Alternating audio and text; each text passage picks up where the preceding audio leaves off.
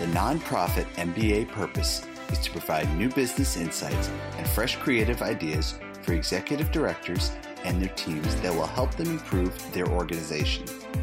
Here is your host, Stephen Halasnik. Welcome, everyone. My name is Stephen Halasnik, and I will be your host for today's Nonprofit MBA podcast.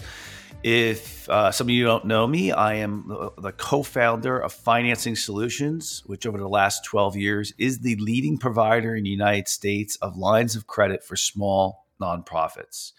If you're interested in learning more about our line of credit program, you can also get a free quote to see how much you qualify for. Please go to nonprofitmbapodcast.com.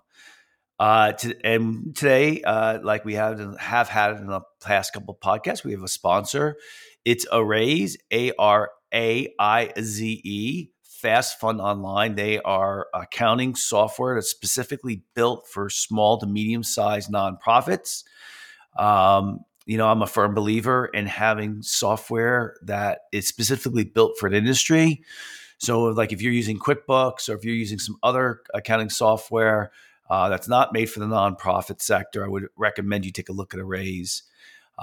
Again, you can visit their website at araize.com, ARAIZE.com, or you can call Joe and at 866-840-7449 and tell them that you heard about us on the Nonprofit MBA podcast.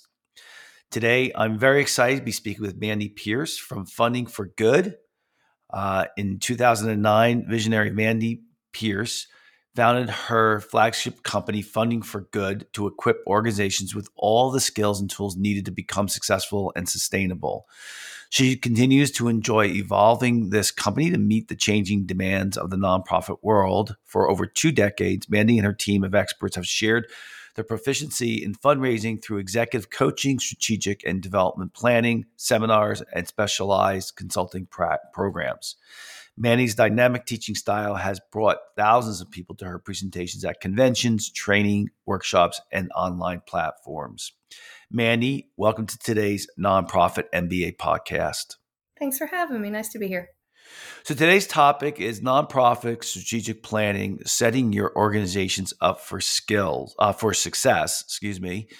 I've run companies for 30 years, and I am more and more convinced that the key to success and the key to sustainability is strategic planning. Do you think that nonprofits do a good job of strategic planning? Historically, they don't do strategic planning. It's something that has come about. There's always been strategic planning, but more and more organizations are looking at building capacity and creating sustainability. And informed funders, whether it's a foundation or an individual donor or a private corporation, they are looking for a return on their investment. And one of the ways they're doing that is asking for, what is your business plan, which is a strategic plan in the nonprofit world. What are you doing? Where are you right now? And how are you going to get to this place you want to be? And for the organizations that are able to produce that and say, we've come together, we've built consensus as an organization, typically that's with staff and board and stakeholders, and said, this is what we want to do. And this is how we're agreeing we're going to do it. And we're taking the steps to make it happen. They are creating sustainability, and studies show that they are more successful. I can't remember the exact statistics off the top of my head, but they are significantly more successful than nonprofit organizations that don't have a strategic plan under their belt. At what point do you think in revenue does a nonprofit have to have a strategic plan? I mean, I know you're going to say, oh, you should have it right from the very beginning, which is, of course, they should, right? But I think we all know the reality of the situation is that you have a nonprofit that begins. They don't start their strategic plan unless the executive director or somebody on the board is very experienced and says we have to have a strategic plan, right? But the majority of the nonprofits, when they start, they don't have a strategic plan, and then they have I don't want to say come to Jesus, which I just did, but then they have I agree with that, actually. Oh my God, I need to have this. When does it happen? Typically, it happens either when they're in crisis or when they, like you said, have that experienced person on the board, or they get an executive director who's quite honestly come from the business world. Yeah. Our motto here is nonprofit is your tax status. It shouldn't be your business model. And so I am very much not the consultant that's going to be like, oh, let's work with your shoestring budget. Let's see what everything we can get for free. I mean, most of the organizations that I work with, we get that mindset shift if they haven't already gotten there. That is your business. You have to run like a business. You have to say, what do you want to do and how do you want to get there? And it can't always be somebody's going to give us something for free because we're a nonprofit, and it shouldn't be that. So unfortunately, it really is usually when there is a crisis or the right person or the right combination of people end up on the board and staff. And then they're like, we really need a plan. We really need to know how are we going to be successful? Or maybe they get a large donation that's unexpected. And they're like, we don't know what to do with this money. How do we invest it? Where do we invest it? Do we expand our programs? Do we hire more staff? Do we build a building? Like there's all those big questions. And then they're like, maybe we need a plan.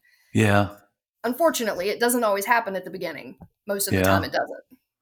You think, if, in your experience, what was the largest? Well, let me take a step back before I go there. Is it because the executive director thinks that they have it all in their head, that they don't have a strategic plan? No. Why? It's usually because there is either a board of directors that's running an organization because they haven't hired their first staff yet. And there's still just that, like what foundational things do we need to be doing? And the strategic plan doesn't always float to the top of those. They're just trying to run day-to-day operations and serve people. And it's just sort of crisis management all the time.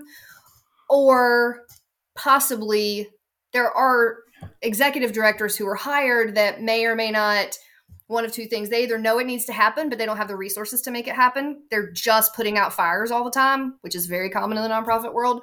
Or it's someone who has a passion for the work, but really doesn't have the business management experience that some nonprofit directors have. And they're just learning. You don't know what you don't know till you're there. And as they learn, they're like, oh, I really want to do this thing, but I have to figure out how to get the resources. I have to figure out how to get the people in place, the money to do it, the commitment from my board to make it happen. And so a lot of times people are very well intentioned and want to do it. It's just getting all the pieces to fall into place to make it happen. So although I'm heavily involved, I am on 2 boards, but my last 30 years, I've basically built companies. That's what I do. If I were to say to you, what percentage of businesses under $10 million in revenue, for-profit businesses, have a strategic plan? Let's just keep it simpler. Let's say 5 million in revenue. For-profit businesses? For-profit businesses under $5 million in revenue have a strategic plan. And I know hundreds and hundreds and hundreds of business owners, thousands and thousands, okay? What percentage do you think have a strategic plan? I think it's small. And here's how I caveat that. One, I think the people who have a written strategic plan is very small. I think the people who have a plan in their head or something sketched out on a notepad that says, this is what I'm going to do this year to bring in this much revenue, and they break it out by quarter and that kind of thing, is large. So I fall into that second category. I don't have a strategic plan, but I know exactly how I'm going to bring in my revenue, how I'm going to grow my business, and I evaluate it every single month. And I alter it and I change it as it needs to change, and I update it, and I'm always on the phone with my accountant. And I'm a small business under $5 million. But I also know people who have large companies that don't have that kind of business plan. So do I think large companies with stakeholders who don't have a business plan are that successful? No. I think if you go and you look at large companies who have stakeholders and they're invested, there's a plan in place. They know what they're doing. They know how they're getting to the next step. They have it written out and they have people to manage it. So I would tell you 99% of the companies that I have met that are under $5 million in size do not have a strategic plan. Okay. Mm-hmm. And by the way, their strategic plan, also what you're talking about is goals. Okay. Mm-hmm. They're completely different. Okay. Strategic plan is 5, 10, 15, 20 years. It also involves lots of other parts, moving parts. I think, the culture of the organization, the long-term planning, how you're going to get there, all this other stuff, right? Now you're talking about strategic planning in a for-profit business, which is business planning. Yes, the same thing. But no, strategic planning in the nonprofit world is not 15, 20-year plans. It's 3 to 5 year plans. Yeah, fair enough. That's fine. Yeah. I think the point now I would say under 10 million in size, between, I would say it's 98% don't have it. So it's really shocking to me. I've always had a strategic plan. Yeah, I'm just that type of person. And one of the reasons why I think it's so important is listen, it's about reducing risk. And to me, if you have a strategic plan, it's proven that those companies are more successful than ones who do not. So when I really buy into this idea of high probability, putting yourself in a position where you're reducing the risks factors so that you can be successful. And if you reduce enough of the risk factors, then you have a better chance. If you play blackjack, right, and you have 2 high cards showing, a king and a queen, right, and you want to get to 21, you have a pretty good chance. That's a score of 20, right? You stick, But if you have a 2 and a 3, the risk is higher. So why not have a strategic plan to reduce? It's already proven. So why not have a strategic plan? So and the other thing that it does in nonprofits specifically, and here's the difference: in for-profits, stakeholders and board members don't necessarily change very often. Yeah. Right? In nonprofits, they change regularly, and they're supposed to change regularly. So the problem in nonprofits, and people hear me say this all the time, is it's not the most amazing business model in this particular aspect. You're supposed to have community representation for your organization. Communities change, so they want board members to change. I get it. You want to have constant training and leadership that people can take over if need be. I get that too. But it's hard to build consensus on a plan when the people who are approving the plan constantly change. So the beauty of a strategic plan is you build consensus with the staff and board, and then that is that's the tool for the executive director to go and say, whenever a board member comes and says, I have this great idea. Oh, let's do this thing. Oh, how about we partner with them? If it doesn't align with the strategic plan, it's an easy, hey, that's a great idea. Let's have that conversation at the next strategic planning process. Whereas if you don't have that plan in place, it's really hard to tell a board member no, because the board is your boss as the executive director. So it's really a tool. One, it's a roadmap for everybody to be on the same page. And when a board member leaves, new board member comes on, they see the plan, they see where we are and where we're going and how we're getting there.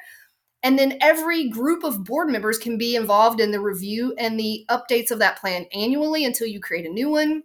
But it gives your executive director a really firm hold in what they should be doing and how they should be doing it, so they don't constantly have to get permission from their bosses to change stuff, and they can tell their bosses no. So that's really one of the most important pieces for strategic planning in nonprofits, because without it, people just go around changing their minds about what they're going to do all the time. I see it happen every single day. Yeah, I think I think what I see is the more successful the organization is, the more they say no than yes. I agree with that. And I think the strategic plan really has a big impact on that. People will say, that's a good idea, but it's not in our strategic plan. We're here to do this. And that's kind of way out there. And the more times you say no, the more successful I think an organization is at their mission. Yeah, I agree with that. Saying no to one thing allows you to say yes to something else. Yeah. Right. Yeah. And I think a lot of people don't see it that way. So have you found a good template or a good, any software or template that really helps people build good strategic plans for nonprofits? So we created our own template. There you go. Good leading question. Yeah, right. We don't sell it, but it's part of our strategic planning process when we work with clients. So they get their plan in our template, and then they get all of the template pieces so they can continue editing and revising it through the year. We use a method called the TOP method. It's the technology of participation, and it's an evidence-based facilitation model that we work with. We do it with conflict resolution. We do it with board retreats. We do it for strategic planning retreats. And it has been wildly successful with our clients. And it took us about 2 years to get our template the way we wanted it. So where it's editable, easy to read, easy to share, all those things. And to be 100% honest, I don't really spend a lot of time out there looking at other people's stuff. So I'm sure there are some out there, but I don't know of one that works with our model. So that's why we created one. Yeah. So give me a checklist or highlights of what you think makes a good strategic plan. So without getting into like the whole written document, I think we have 3 big pieces that we work with clients on. One is a current mission and vision. Is your mission what you're doing right now? Is your vision accurate? And let's get it wordsmith, because, some people are back from 10 or 15 years ago where mission statements were 2 paragraphs long, and that's not the case anymore. So we work on mission and visioning and make sure everybody's on the same page with what you should be doing and how you should be doing it. Then we work with board staff and stakeholders together to go through what we call as a SWOT analysis. I'm sure you've heard of a SWOT analysis. So we do the strengths, weaknesses, opportunities, threats, and then we also add in achievements, because nobody ever wants to end on that threats. It's a super negative conversation to end on. And we get everybody talking about that, and that's a separate session. And then we work on stakeholder feedback for the clients that need it, talking about, what does the community want from you, need from you, all that stuff. Then once we have all of that together, we get together for their in-person 2-day retreat to put all the pieces together of the big 3 questions. Where are you now? Where do you want to be in 3 years? And what is the process to get there? Our strategic plan covers 3 years of what you're going to do, 1 year breakdown of how you're going to do it, broken into quarters. We create implementation plans, assign everything from who's going to do it to the timeline that goes with each plan. And that's where we start with our strategic plan. And we share with clients how to review it quarterly, update it, meet with them after a year, update for the second year, and then do all that through year 3 and then start over. When you've been with an organization that's never had a strategic plan, and then they do that whole process, what have you noticed about them? How do they change? I think the biggest 2 things are, 1, they learn how to run meetings more efficiently, because the process we use is very time specific, and you ask questions in such a specific way and give people specific amounts of times and ways to answer the questions that it allows everyone to participate regardless of their communication style. And it gets everybody's voice on the board in a quick period of time. You can get feedback from 20 people in 10 minutes and get 100 ideas on the board, and then sort them and organize them and get them into really usable data in 30 minutes. And most processes don't allow for that. So they get better meeting skills and they get better communication skills, because they're given very specific instructions for things like, here's your question. I need you to answer it in 7 words or less using this format. And you have to write it on a piece of paper, take it up to the top of the room. And so it really allows people to, if you're an introvert, you have some time to cultivate those things and write them on paper. If you're an extrovert, you do have time to communicate with group work. And everybody has an equal opportunity to participate. So I think it's scary initially for some people, because they're like, I hate group work. And then they realize, I can actually do a lot of this by myself. And other people are like, but I don't think my voice is going to be heard. And then they realize everybody's ideas shows up on the board. So really it's about communication and meeting skills. Huh. And your advice to people to stay on track, because you shouldn't be doing a strategic plan if it's going to stay up on a shelf, right? It should be a working document, right? Exactly. What do you tell your clients about how to integrate their strategic plan into their daily work, or their into make it workable? So we, one of the ways that happens with our plan is that we are creating the 1-year action plan with quarterly implementation plans. So they know exactly what they have to do, who has to do it, and what the process is going to be before they leave us. It's not like most strategic planning processes will get you through the plan, but they don't tell you how to do the work. There's no implementation planning that happens during the process, which is frustrating. And those are the ones that end up on shelves. And we also do quarterly check-ins with our clients to say, how are you on these first quarter tasks? What has been accomplished? What hasn't been? What needs to get moved to the second quarter? Have you worked into the second quarter and now you've accomplished some of that stuff? So accountability is very important. And if you don't have someone in-house that can do it for you, you need to make sure that you're working with a company who will help facilitate that for you. It's like going to the gym. Some people have to have a coach. You can buy a gym membership, but if you're not going to make yourself go without a coach being there to wait to train you, then that's what you need to be successful. We have some clients who are super successful managing their quarterly check-ins, and they check in with us at the end of every year. We have other clients who are like, we absolutely need quarterly check-ins. So that's kind of depends on the personality of the folks who are managing the process. What do you think? Well, what comes first in a strategic plan? Is it the vision part of it? Is that what comes first typically? We do visioning and missioning sessions. We usually do the SWOT analysis first, and then we do mission and visioning sessions. Once you've agreed on all the your current realities, like what is our current strengths? What are our current weaknesses? Then we can say, okay, where are we with our mission and vision? Is it the same as it was 10 years ago? Should it be the same? Does it need to be updated? And then after that, we do the stakeholder feedback. So what are the parts of the strategic plan that your organization uses? The first part is, for example, vision, right?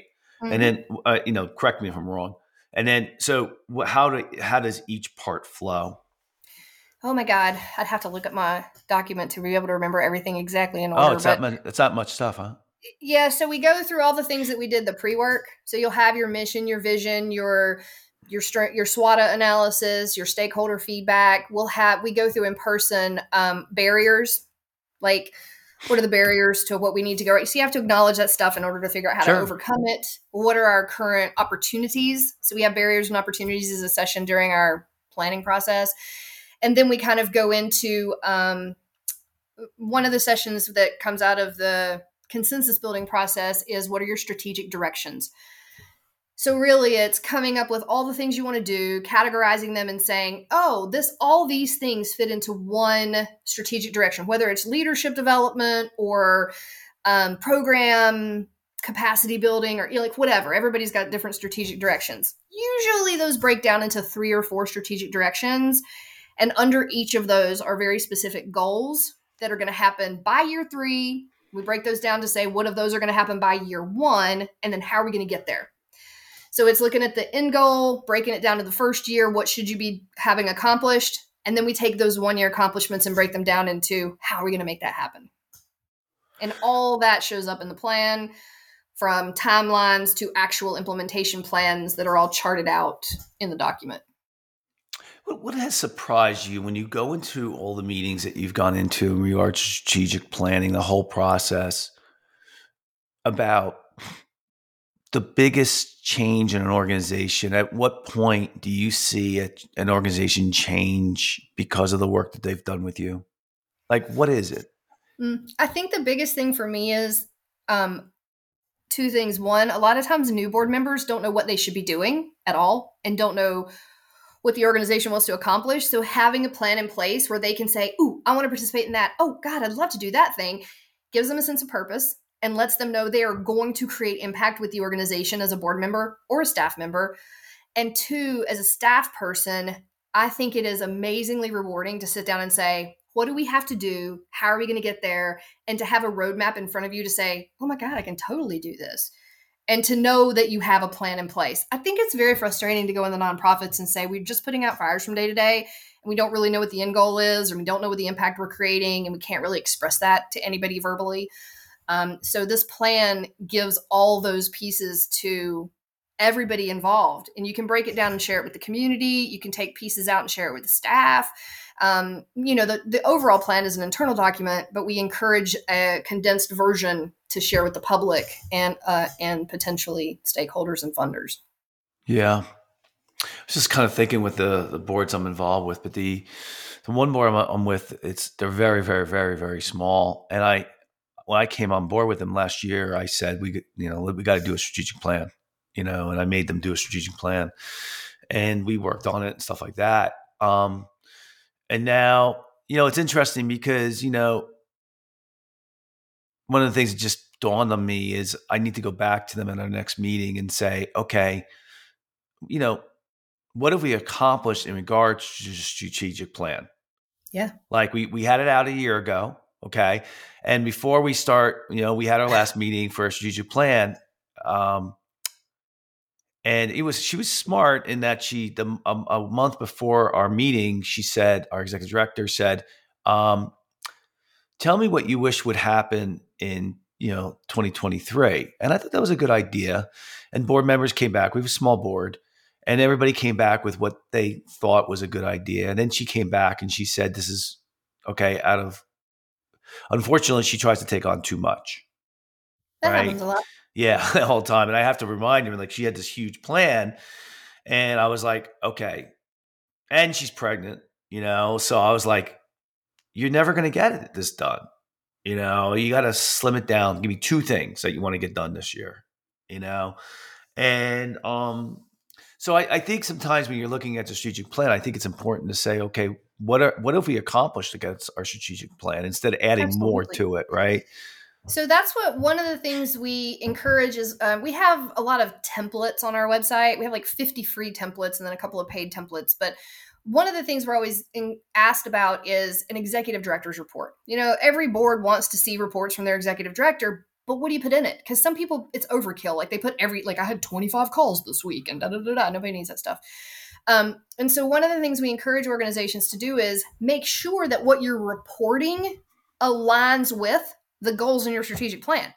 Like tell your board where you are in relation to accomplishing things, because they've done some of the work, you've done some of the work, your staff has done some of the work.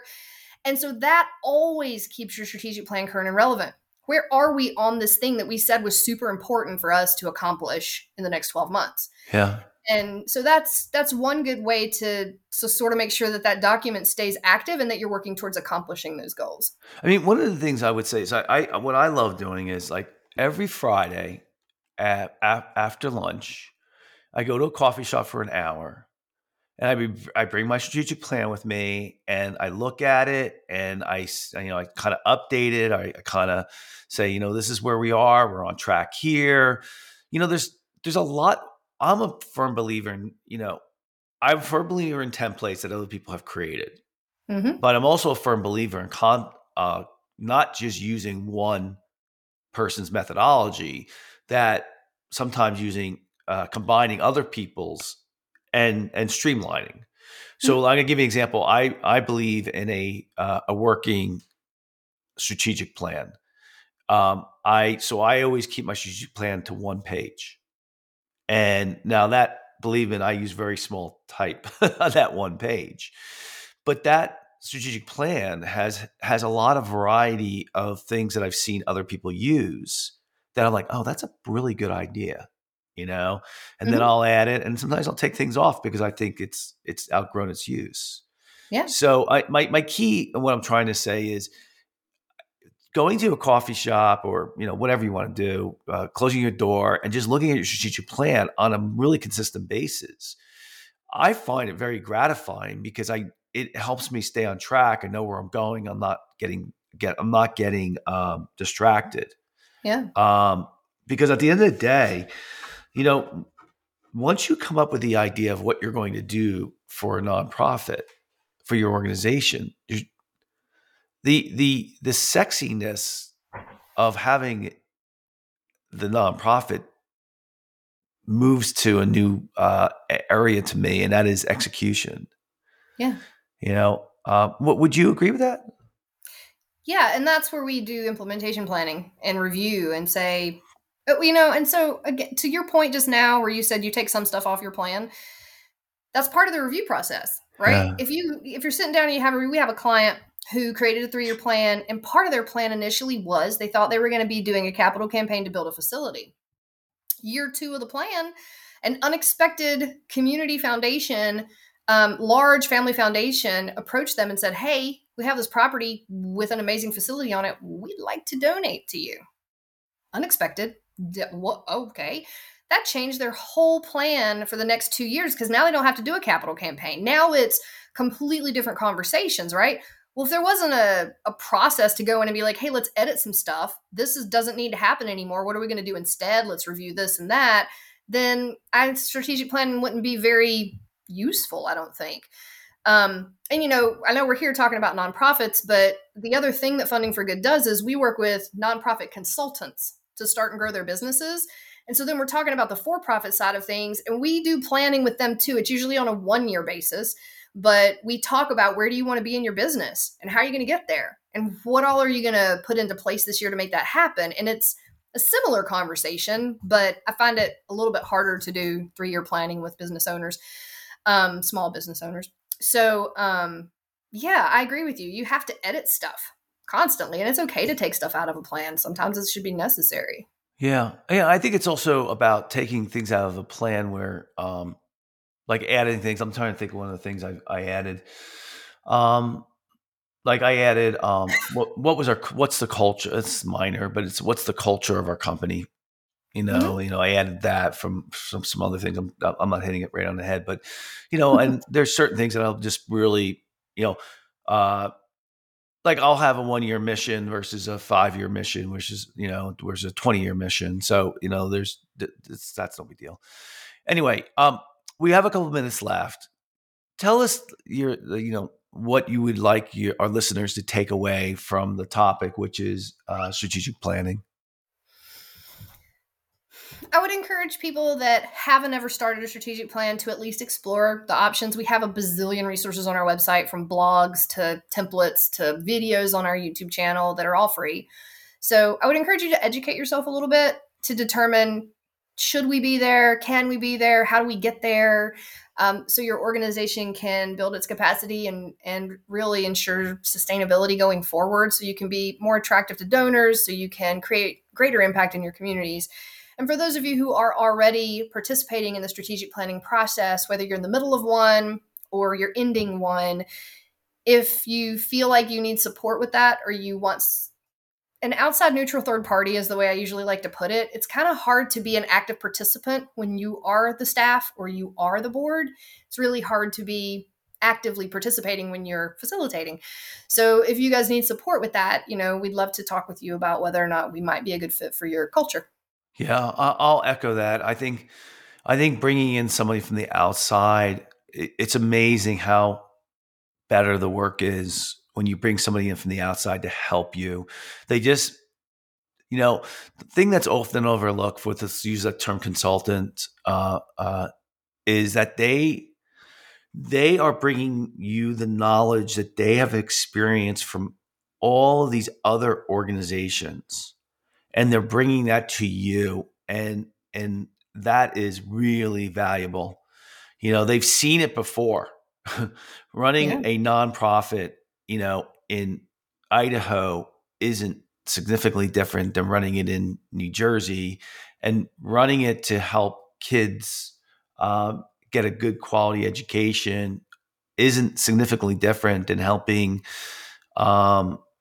people who are struggling to get over a drug addiction. It's, running a nonprofit organization comes down to a lot of the similar things. And I think, someone like Mandy and her organization can come in and say, oh yeah, I've seen this over here, I've seen that over there, and really ask you the great questions to help you narrow your topic down. You get the work done so much quicker and better. Don't you think? I do. And the thing that I would tell anybody, regardless of what you're looking for, is this about facilitation. When you have someone coming in to facilitate a strategic planning process, they are not coming in to be an expert in your field. Yep. They are coming in, and it's your job to have the experts in the room, whether that's your board, your staff, your stakeholders from the community, to answer the big questions. They are there to help facilitate the conversation, to make sure the process goes smoothly, to make sure the right questions are asked and answered, and that it stays on track and that it is completed. They are not there to answer the questions for you. That is a huge misnomer that people have all the time. But you've never done this specific thing. I'm like, yeah, but that's not the purpose of a facilitator. Now, yes, we often take our hats off and say, okay, give us a second. We're going to tell you we had a similar experience with a client, blah, blah, blah, blah, blah. But that is not the point in hiring a facilitator. So just keep that in mind. We actually have a couple articles about questions to consider when you hire a facilitator. And just know they don't have to be an expert with in-depth knowledge of your specific field. Yep. Good way to end it. All right. Well, that's all the time we have for today. I'd like to thank so very much Mandy Pierce from Funding for Good for coming on to today's podcast. And if you like today's podcast or any of the other podcasts that we've done in the past, please share it with a friend and also subscribe on your favorite podcasting app. And if you liked today's podcast as well or any other ones, please give us a 5-star review. It really helps us get the word out. I mean, the Nonprofit MBA podcast is right now in the top 1% of podcasts that are out there, and we're really proud of that. And if you're looking for a line of credit for your nonprofit, please visit us at nonprofitmbapodcast.com or call us at 862-207-4118. Mandy, if anyone needs to get in touch with you, how would they go about doing that? Mandy at fundingforgood.org, or you can go to the website fundingforgood.org. Very good. Thanks for coming on today. Thanks for having me. So I want to thank our listeners. You guys are out there every single day making the world a better place. I thank you for that. I know Mandy and I are trying to do our part, but you guys are out there in the front lines, and I thank you for that. I just want to remind you, though, you're not good to your family, your employees, your friends, anybody if you don't take good care of yourself first. So make sure you do take care of yourself first. Every day you should be thinking, what am I going to do to take care of myself today? Because you're helping everybody else. Take care of yourself first. Then you can help everybody else. So everybody have a fantastic day. Thank you for listening to today's Nonprofit MBA podcast.